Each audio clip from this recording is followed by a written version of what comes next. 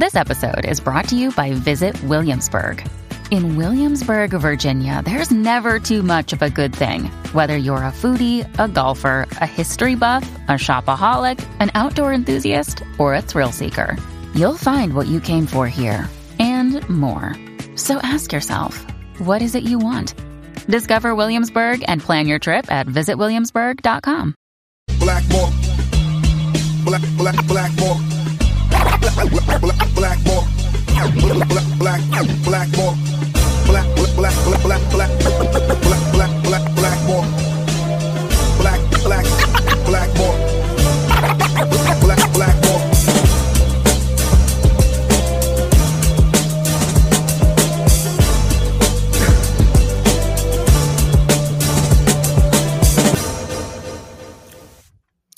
What is up, everybody? My name is James D. Fiore, and this is Blackballed.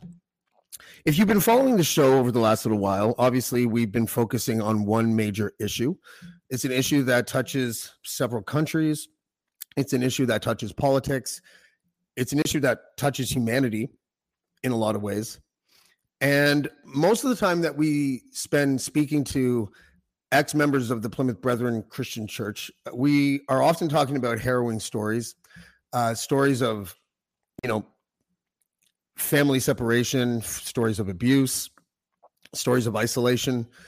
And, it's a hard road to sort of navigate sometimes, because I don't want to bombard everybody with all of the darkest stories, but those stories have to be told. But there's other stories that have to be told too. It is a little bit unusual sometimes for an entire family to leave the Plymouth Brethren. And, it's interesting to see the difference between people's lives. If you had sort of a nightmarish experience trying to leave, or if you had sort of like the support system of your family all being on the same page. And our guest today, I would say, falls into that latter category. And her name is Jacky Hart. And Jacky, welcome to Blackballed. How are you? Good morning, afternoon. Thank you. Yes, I'm fine. Thank you. Yourself? This is my first 9 a.m. podcast. And as I was saying to you before the show started, I have a potential volatile situation happening downstairs. I can hear things sometimes where my 8 and 6-year-old, I thought it was a good idea to put them in, I called it theater mode, bedroom theater mode. We'll put the laptop on the bed. We'll stick it on a thing. You guys can have snacks and you guys just watch something. They agreed on everything. And then just like 10 minutes ago, it was just fireworks. So if I have to leave, I'll promise to put the mute button on so you can't hear me yell at my children. But, all interruptions welcome. Yeah. That's right. So the unusual part of your story, as far as I can tell, one of them anyways, is that when you left, you had a family with you that left with you. I did. How can you, because a lot of the ex-members, we'll get to that in a second. How is that different from, what was the positive aspect about leaving with your family and not having to sort of traverse these new waters by yourself? Yeah, I think the impact of leaving would possibly be slightly less, in that I had my parents and I had one of my two brothers. One brother stayed in, so the majority of my family left.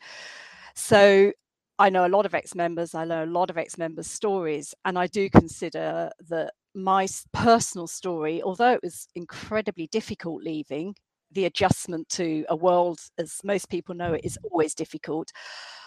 I was more supported. I was in a position where I had the immediate family home. I didn't have to pack my bags and leave. And I also had a stable work situation at the time, because I was working for non-brethren. And I think it was those two things that made the transition perhaps easier for me than a lot of others. What is it like to leave without leaving where you live? Like, what does that entail? That was actually quite peculiar, because we had a reasonably nice house, but we actually had a small brethren meeting hall at the bottom of our garden. So my parents actually did have to sell the house. We had to sell it to brethren because we had that. So we were in a rather peculiar situation of being shut up. I believe you're familiar with those terms. I still can't get over the fact that they actually named something shutting up. Shut up. We weren't even allowed to say that when we were kids. No, it's an expression I grew up with, as did many ex-brethren. It was a normal Do you have like a Do you have like a reflex when you hear someone else being like, "Oh, shut up"? You like this because you're, It has different connotations for Yeah. sure, for sure. So yeah, we were in a position where we're shut up and not allowed to go to meetings, but we could actually sit and watch the brethren go to the meeting in the small hall at the bottom of our garden, which was rather peculiar for a while. But within Sorry, they owned that piece? Is that yeah, what it was? so when my parents bought the house when I was quite small, they sold it had a bit of land, and they sold a bit of the land for the brethren to build a small meeting room. So we had, them there, which was quite peculiar. But it wasn't too long before we sold the house and my parents moved for that reason. Yeah, that would have been really strange Yeah, to have to see. Like, did you ever sip tea and just look at them and wonder if they would look up? When I first met, it's confession time now. When I first met my husband, who's also ex-brethren but had left a few years before me, we still had a key to the meeting room. So while we were shut up and he obviously wasn't in the brethren, we unlocked the door and went in there just for old time's sake, and then locked the door and went out again. We had to hand the key back shortly after that. So that was quite sorry, go ahead. No, as I say, so yeah, I think my personal story is certainly not as harrowing as some. I wouldn't belittle it, but it's not as I haven't had to say goodbye to children, to parents, to siblings, like a lot of my friends have. Yeah. And that, it makes me feel that may have put you in a really unique position, and which played out in how you helped other people leave the brethren. Explain that to me, because I was really fascinated about that. It made me feel like you were like a Robin Hood, but stealing people to give them back to the real world. We try.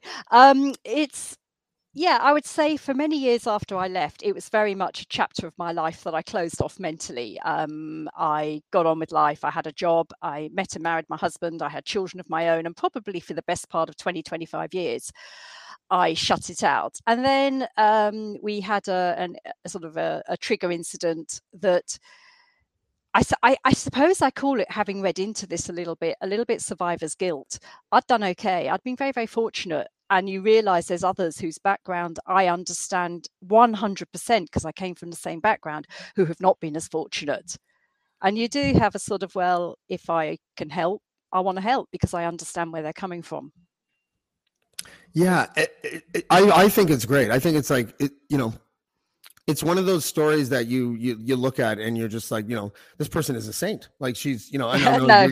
Your humility. Very kind of you, James. But you know what I mean?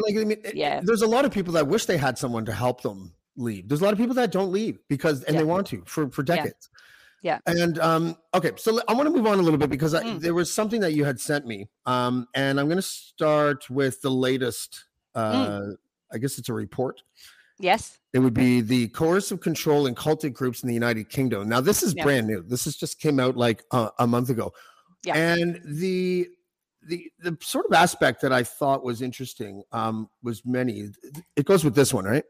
Yep. Oh, no, that's the Charities Act one. Oh, the Charities Act. No, yeah. This is what, okay. So this is the table of contents of the coercive, sorry, I'm going to get that title back on. So the coercive control in cultic groups in the United Kingdom.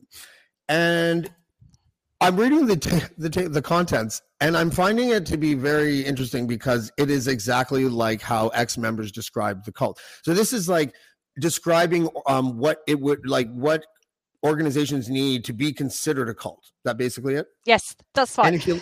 Yeah, go ahead. So this report came off the back of laws in the UK that were introduced in 2015. And these laws made coercive control in a personal relationship a criminal offence. Now, most countries have physical abuse of some description a criminal offence, but to have coercive abuse as being a criminal offence in a close relationship was something new. And they actually defined within the law exactly what coercion they meant, and it would be things like if one partner was not allowing a partner to see friends they wanted, was telling them what to wear, was telling them when they could go and go out, was telling them where they could work, controlled their finances. So effectively all the things that cultic groups and the brethren do. And they have had prosecutions. It's been people have been jailed for it. People have had suspended criminal convictions for it. What this report has focused on is getting evidence of ex-members of group, of which some of the evidence was from ex-brethren, but there were other groups as well, to show that pattern of behaviour can happen in group control as well. And they're calling for a change in the law so that it's not just in a personal relationship, i.e. a parent-child relationship or between partners, but also in a group and a person relationship. And they're calling for that change to extend the law to, to effectively hold groups like the Brethren to account. Yeah, that is a much needed, piece of legislation in various countries, because it's one of those things like it collides with, and I don't actually know what the freedom of expression and freedom of religion laws are like in the UK.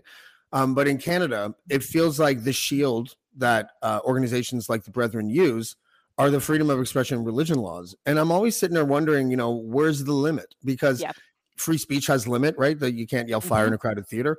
You can't utter violent death threats and things like that. So everything has sort of a limit. But except for the freedom of religion, I mean, obviously there are exceptions, like you can't just blow people up because of your religious beliefs. But when you talk about things that aren't physical violence, there's nothing left. Like there's nothing to protect people from predatorial cults, and especially when they have a financial motivation. It feels like they should be on the hot seat for a lot of the things that they do. And how do a lot of people in the UK, you might not know the answer to this, but I'm just curious, when they put out the coercive control in personal relationships, was there a spike? Like, was there any test cases that came forward, or were there any cases? Or there have definitely been cases. I think the first one was actually publicized in the press sort of later, 2015, 2016, and it was a personal relationship between a man and a woman where the man was very coercively controlling. And there have been several cases since. There was one case that I read about where a father was trying to control his daughters, and they were in their 20s and they wanted a free life, and he wasn't allowing them to have a free life. But there, obviously, because of the way the law works, there's been no cases where a group has controlled. It always has to be within a close personal relationship. So there's definitely there's precedent set whereby convictions have been made. And what the report focuses on in its conclusions is the behavior of coercive control is the same, whether it's a person doing it or whether it's a group doing it. And you're quite right about the freedom of religion. I think you've mentioned on past podcasts about how the media and politicians in most countries are very reluctant to get involved where religion's involved, because there's the religious persecution, religious minority persecution. But that actually almost gives a lot of these groups a carte blanche for indulging in the coercive control. Part of it should probably be, I think you might have heard me say this on a past podcast as well. If you claim that you have a present day deity living among us, that person should have to go to a court and prove that they are a present day deity in order for anything to be absolved, in order for that organization to be absolved of anything. And I don't know why we don't have the fortitude. And when I say we, I mean the royal we, and all. It seems like Commonwealth countries especially need to figure out a way to sort of bridge that gap. But okay, so then so I want to go back to the table of contents, because this is just, so for the people that are listening and not watching, the contents of this report that they're talking about, the coercive control and cultic groups in the United Kingdom. And it just reads like a handbook. This could be a handbook for Brethren elders, right? So, you have things like isolation and engulfment, shunning, a social control mechanism, enforcement of rules, monitoring, surveillance, abuse of power and authority, emotional abuse, financial abuse, deprivation, control of intimate family and close relationships, sexual abuse, physical abuse of adults and children, and the challenges upon leaving. I think all of them apply. I would say that, other than maybe Michael Bachelard, who wrote a book, who wrote this book actually, Behind the Exclusive Brethren, I would hazard a guess that I might be at least second place on the planet of interviewing and talking to ex-members in a media setting. And that table of contents reads like exactly what they have all gone through, or many of them gone through more than one of those situations. I don't even know what my question is sometimes. And I always say that when I'm talking to you guys, because it's like, it seems so glaringly obvious to me. And I feel like I'm trying to explain to someone, not you, but I mean, like, I feel like whenever I have you guys on, I'm trying to explain to an audience or something what 1 + 2 is. And I'm just like, no, it's 3. And how you get to 3 is that you go like this, and it's just 3. Like, it's painfully obvious. It is. And that table of contents, I mean, the brethren are guilty of all of those things with them. I think one of the problems is if you've never come across this kind of control, whether it's in the brethren or whether it's in any other group, as a person that's been brought up with mental freedom, which hopefully the majority of the population in the world is, it's very hard to understand why somebody would go along with that. And I think that's probably what you're trying to say, is that's the hardest thing to get to somebody that's never heard of this group, is why on earth why do you allow somebody to tell you where you can live? Why do you ask permission for who you should marry? What is it that makes you do that? And understanding that mental control, unless you've been subject to it, is actually very, very difficult.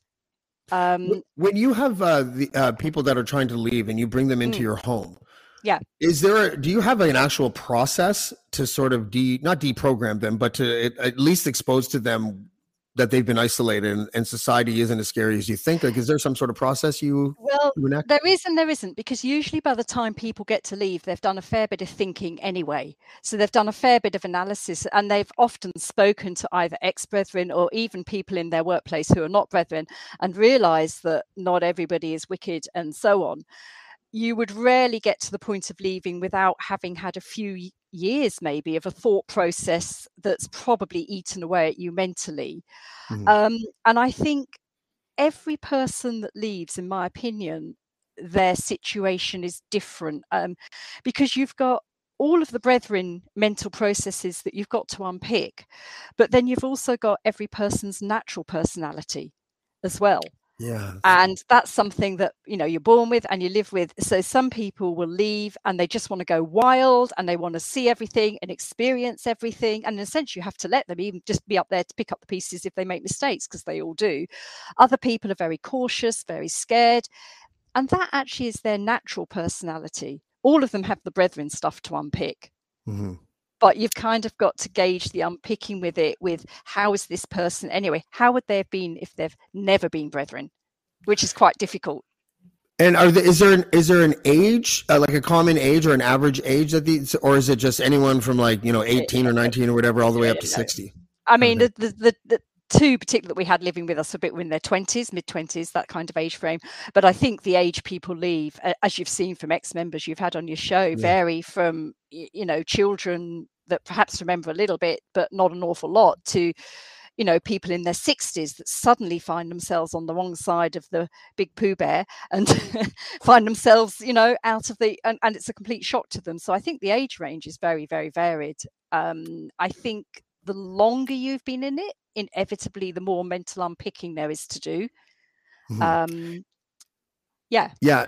And because they're dealing not just with adjusting to a whole new world, but they're also dealing with adjusting to their loved ones, completely shunning them. Yeah. And I don't know, friend of the show, Richard Marsh, hasn't seen his kids in so long. And I don't know. I'm like, that takes enormous strength to try to navigate those waters, right? It does. And I think, it's often a liken to a grieving process, except it isn't a full grieving process because the person hasn't died. They're still alive. But actually, it is a grieving process, but it's a very warped one. And I've been had quite a bit to do with a couple of women who have left, who have had to say goodbye to all of their children of varying ages as well. Devastating. Yeah. And they're completely, on their own. I've recently become a grandmother, which is wonderful. And I love my little granddaughter to bits, and it's lovely to enjoy her. I have a friend who is ex-brethren, whose daughter is the same age as my daughter and has also recently become a grandmother. She hasn't seen her grandchild. She managed to get one photo of her. And me knowing how it feels to become a grandmother for the first time and have this little bundle, to think what that person must go through, knowing that they've got grandchildren that you can't enjoy in a normal grandparent way because you can't see your children. That's why that makes me want to fight to get a change, because that's not right. It's just so wrong on every level. Well, as Jesus once said, shun your family and give on to Bruce. Yeah. That's it. I mean, one of my colleagues was actually I think she'd be happy for me to say this because she put it publicly. She was sent a message by her, not by her son, but via the back door, in which her son said, I do love my mum, but I need to be loyal to Mr. Bruce. Wow. And messages like that show the strength of the belief in there. And it's nothing to do with Christianity or Christ. It's a man. As you know. No, that's the part that really gets to me a lot, because I've likened him to Tony Soprano because he Yeah. gets paid in stuffed envelopes. Yeah. Right? Yeah. Seems a little sociopathic to me. Yeah. Manipulative and all that. Did you kind of have a secret code in leaving where it because you left with your whole family? Did you sort of disarm the brethren, like they didn't have anything to manipulate you with anymore?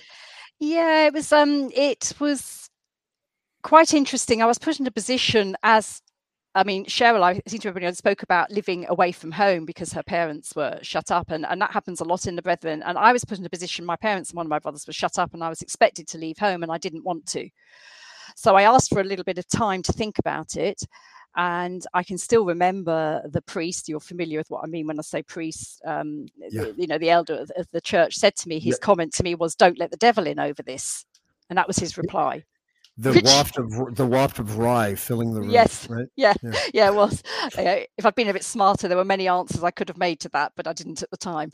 And as time went by, we just took a collective decision. We weren't going to go back. And I wrote a letter. This was the days of letters, to say that we were not going to go back.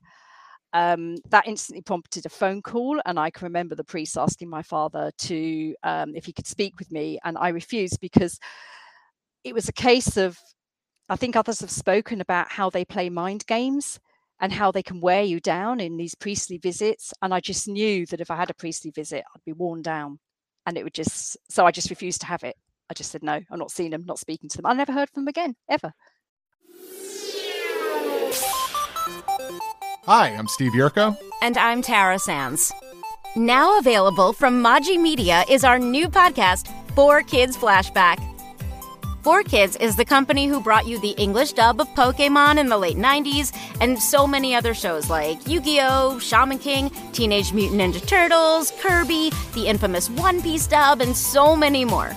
We'll be talking to the people who worked at 4Kids. Actors, directors, writers, editors, producers, engineers, you get the point. And hopefully get the answers to questions both you and I have about the company.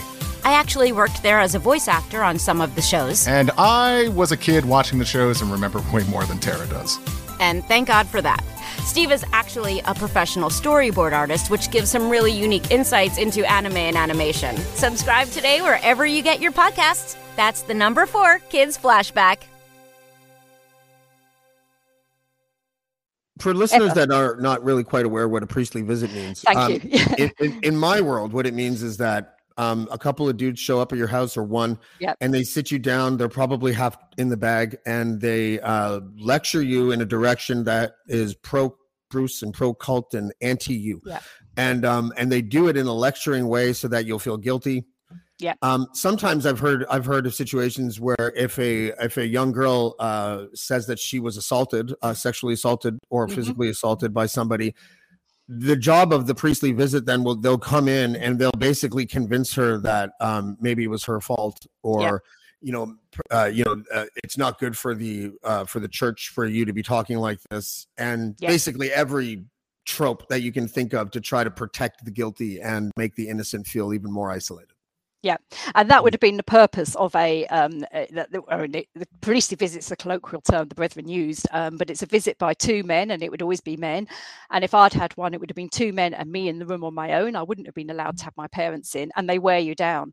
But they wear you down anyway. Anyone I think all of the people you've spoken to on the show would agree that the purpose of a priestly visit, you're there on your own, you have no representation, you're mentally mixed up anyway, all over the place, and they wear you down.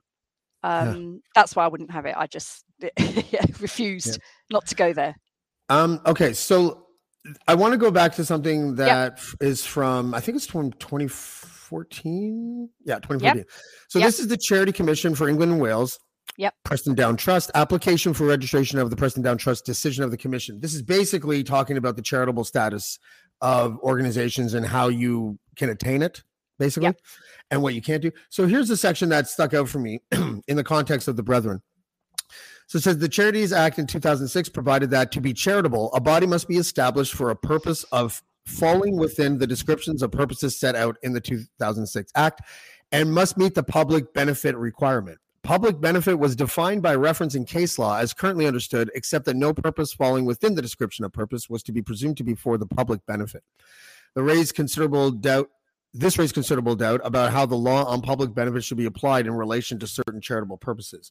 Now, to translate that out of legalese and into layman English, this is basically saying, if you want to be a charitable status, you basically have to be a charity.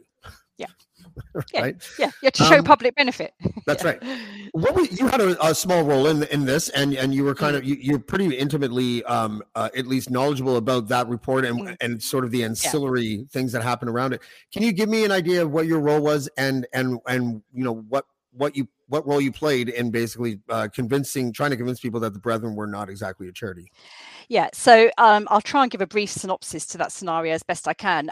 One particular Gospel Hall Trust in the UK reapplied for their charitable status, which they have to do every 5 years, and it was turned down because they were not there for public benefit. And this was off the back of that change in the law that you have to demonstrate public benefit. This provoked quite an outcry from the Brethren. They visited every MP in the country, I think, to say religious persecution, so on and so forth. The Charity Commission sat on the fence and then set about getting a lot of evidence. It wasn't only that they weren't there for public benefit, it was also that a lot of their practices caused harm to people. And the Charity Commission then went ahead and got evidence of the harm caused. And a lot of ex-brethren wrote into the Charity Commission telling their stories about how their families were split, about suicides that had happened, and so on, and the harm it had caused, the psychological harm. The whole thing was due to go to the High Court. At that point, it was only against two Brethren Gospel Hall Trusts, the Preston Down Trust and Horsham Trusts.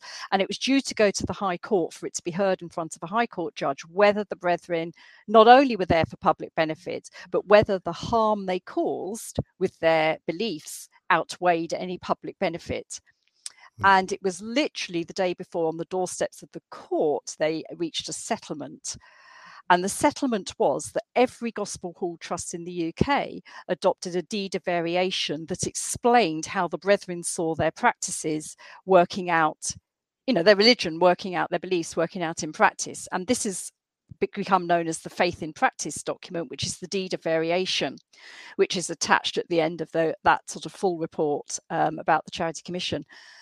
And in it, they say things like, if a person seeks to leave the community, the Brethren will assist them, reasonably assist them if they're being dependent on the community financially and so on. They say things like every effort will be made for families. I can't remember the actual wording, so I'm not quoting it verbatim, but for families to be kept in touch, especially where children are concerned. And if you read it, you think, yeah, this is fine. This is okay. They've got their beliefs. They believe in separation, but they're actually okay. From the ex-members, we were hopeful as ex-members at that point in 2014 that this could just make a difference. For the first time, there was some sort of regulation to which the Brethren should be accountable. And we hoped it would make a difference. We'd start to be able to see families, albeit they still go to their church, just to some sense of normality. And it did not make a jot of difference, not at all.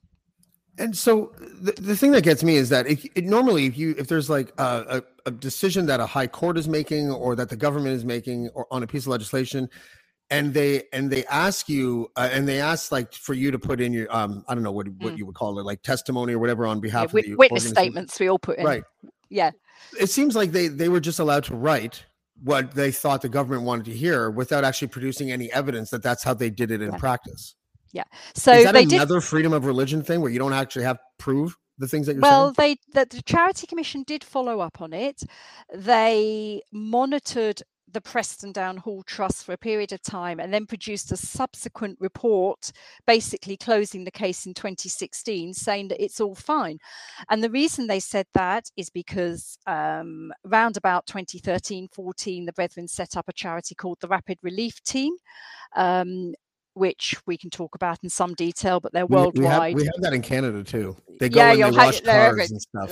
And give burgers to people, and they have wonderful marketing and everything else. That's right. They set up that, so they said that was for public benefit, and there was no particular case relating to that one Gospel Hall trust in that monitoring period where a family had been split up.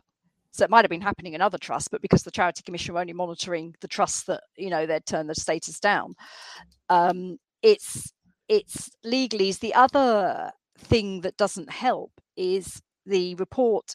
These Faith and Practice says it's left up to each individual member. It's nothing to do with the church. It's each individual member's decision how much contact they have with their family. So in theory, if somebody's children in the Brethren wanted to contact their parent out, they could.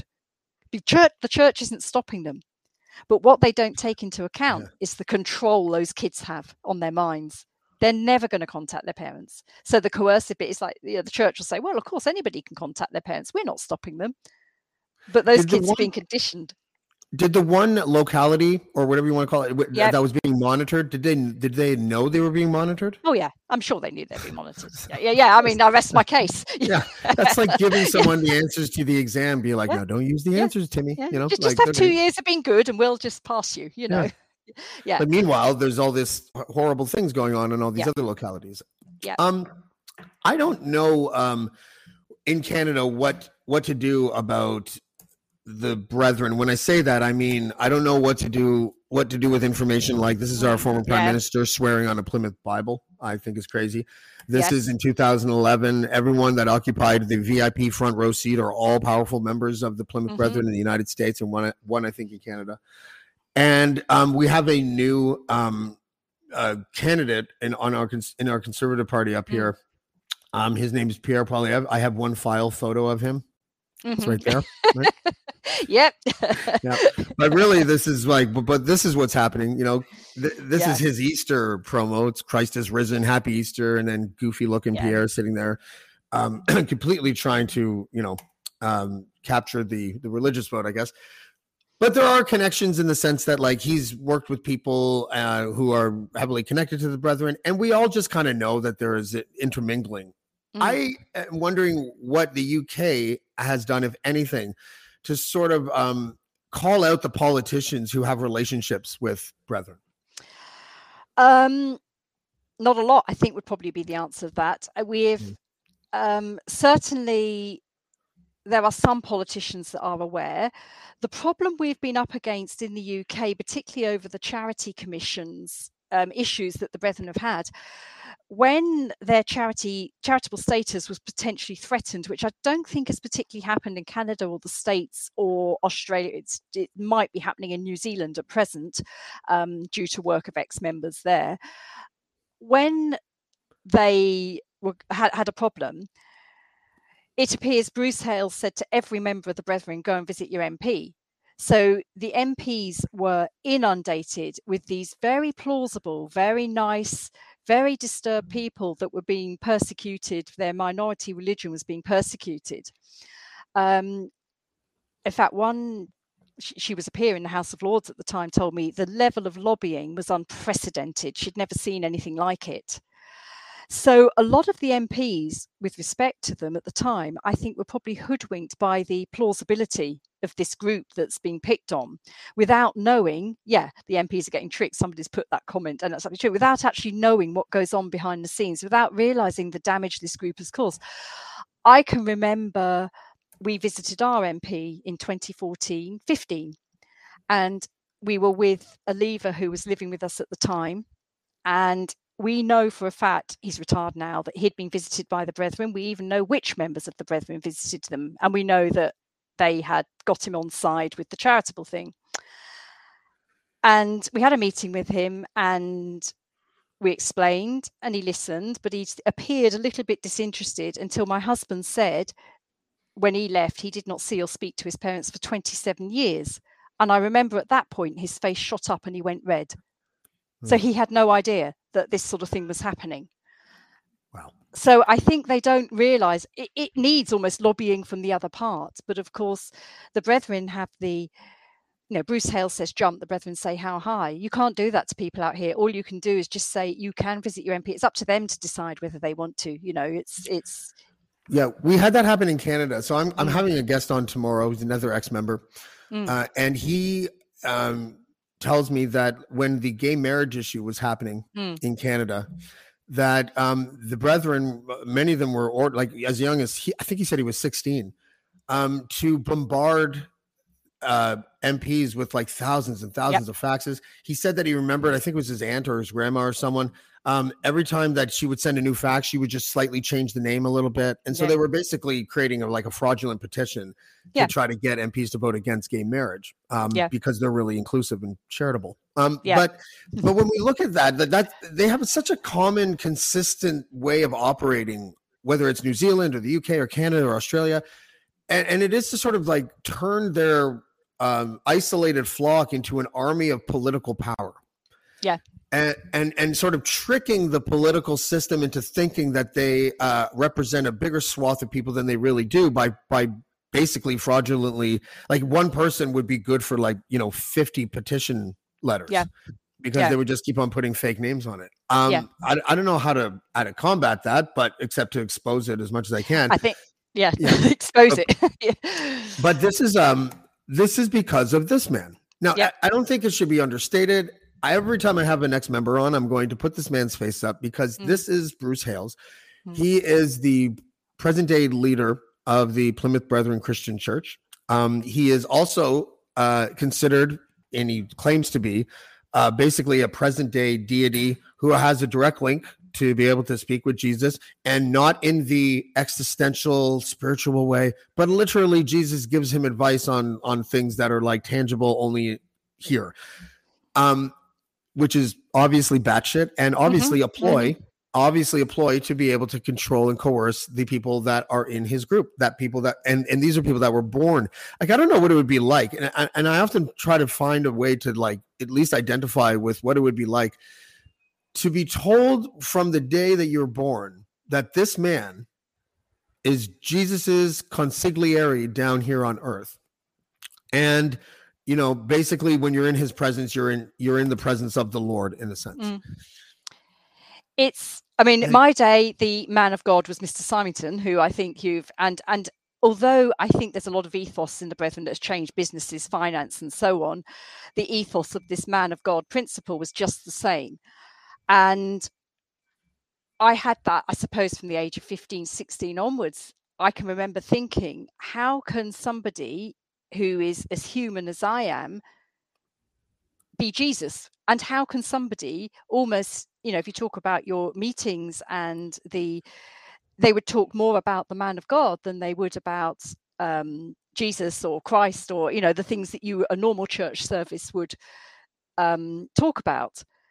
And it's very hard to explain. For many years, you actually believe that. But there's the fear element. It's not the fear of doing something wrong, whatever your religious beliefs are. It's not the fear of doing something wrong that in a Christian belief. It's the fear of doing something wrong that Bruce might not approve of, or whoever the current man of God is. That is the real fear. Yeah, I think it was Richard Marsh that told me that it wasn't terribly common to hear a joke at Jesus's expense, but it happened here and there. But you would never hear a joke at Bruce Hale's expense. No. Yeah, I remember him saying that, and that's probably true. Yeah. I guess Symington, if someone were to say, well, are you a present day deity? And be like, yes, my child. Well, why did you lose both your legs? And he'd be like, I work in mysterious ways. The answer to that one, because I remember saying this, that and he was a very ill man latterly before he died. I think he had diabetes and he had all the complications that went along with that. And I remember being told, well, the reason is that, he shouldn't have, but he's suffering for the saints because he's bearing all the burdens of our sins in the same way Jesus did. And I can remember being told that as a child. That's why he's so ill. And looking back on it, it's laughable, but at the time you're thinking, oh my goodness, oh dear, if I done that to Mr. Symington, I must be an awful person. It's how you feel as a child. Maybe the burden of hiding $20 million in cash in your basement really, really weighed on Played him. on his conscience a little bit. Who'd Yeah, like exactly. to think so? Yeah. So is there anything happening right now in the UK as far as charitable status goes? Is that fight happening again or no? Not right now. Not really. I mean, the biggest problem is there's lots of incidences where we believe though that deed of variation has been breached. I can think of lots, children are taken away from their parents and this is all since the deed of variation has been adopted by all the Gospel Hall trusts. Children are taken away from their parents, husbands and wives are split up, and so on. Every time you report what I would perceive or anyone else would perceive as a breach of this deed of variation, you get a sort of stock reply that says, thank you very much for raising your concerns. The Charity Commission will keep it on file, but at this time we're not going to investigate. But wow. I work on the belief that the more reports that go in, you would hope eventually a picture might get built. Eventually, at least the stuff is then logged. I mean, there's been some pretty horrendous tales where I've had to help. One particular one springs to mind of a mother who had 4 children and she managed to keep custody of her youngest, but the 3 eldest were more or less taken off her in a very deviant manner and so on. And somehow this all seems okay. They don't. It's it's everybody's choice that the children don't want to see their mother. And that's what I find frustrating. Nobody's listening. Yeah, I'll never get over listening to people tell that story because obviously I put myself in that situation and wonder what it would be like. And sure, once in a while it'd be nice if the kids didn't talk, but most of the time I want them around me. Yeah, and when they're asleep, they're quite cute, aren't they? Yeah, that's right. Or when they're really, listen, I didn't realize that levers was a word, and it gave me an idea for a book title for you in case you ever write a book. Levers of Power, a story of triumphantly leaving the Brethren Church. You're welcome for the dad joke pun. But it is really inspiring, to tell you the truth. When I heard about your story and I heard what you did after you left and how you help others that are trying to leave, I think that you are a great example of what people can do when they leave in order to harness some sort of power or altruism or whatever you want to call it to help others. And I think you should be commended for that. So thank you for that. Yeah, go ahead. I think the one of the problems with people that try to leave, particularly when they're younger, and I'm talking sort of maybe 20s or something, is, in fact, I was talking to a recent leaver a couple of nights ago, and through your life, you've never had to do anything. So you've never had to worry about applying for a job because a job is found to you. You've never had to worry about what salary you'd get paid because you've been paid a good salary. And suddenly you're thrown out and you realize jobs don't always work out. And actually the salaries aren't as good. And it's actually about managing their expectations and saying, it can be tough out here. It can be darn tough, very tough. But actually, there is no price you can put on the freedom to make your own choice. Even if you make the wrong one sometimes, that's okay. But there's no price to have that freedom. Well, listen, I think that you exemplify all of that and more. And I would love to have you back. And I know that, our time difference was sorted out and, no kid came upstairs screaming exactly. or bleeding. So nobody walked in the office. That's right. Well, thank you very much, Jackie. I appreciate it. Okay. Jacky Hart. Bye-bye. Bye-bye. Bye-bye. And I want to end this by showing Bruce Hale's photo again. This man is a criminal. This man is the leader of a worldwide cult that isolates people, that separates people from their family, that makes billions of dollars through all of the different corporations and companies that are owned by the cult. And his name is Bruce Hales again. And I think we need to make this person as famous as possible because while he is famous within the community, a lot of the times the people who have problems with the Brethren will focus on the locality. When I say locality, I mean the specific branch in a specific country or province or whatever. And really, all of the attention should be put on this man. This is the Tony Soprano of present-day cults. He gets paid in stuffed envelopes of cash that flown from all around the world. I'm laughing because of how absurd it is. And Bruce Hales. I think 2022, 2023 is not going to be a comfortable year for you. Or at least I hope that it isn't. And tomorrow, I'm going to leave the name of the guest out for now, but he's a gentleman who also is an ex-member of the Plymouth Brethren, and he has a very wild and really sad story to tell. It's also very unique, and it centers around abuse. It centers around, I gave it away a little bit today about the gay marriage false petition thing. But there's so much more to tell about that. And so that will be tomorrow at 7:00. And until then, we will see you next time on Black Ball. Thanks, everybody. Black more. Black more. Black more. Black more. Black more. Black more.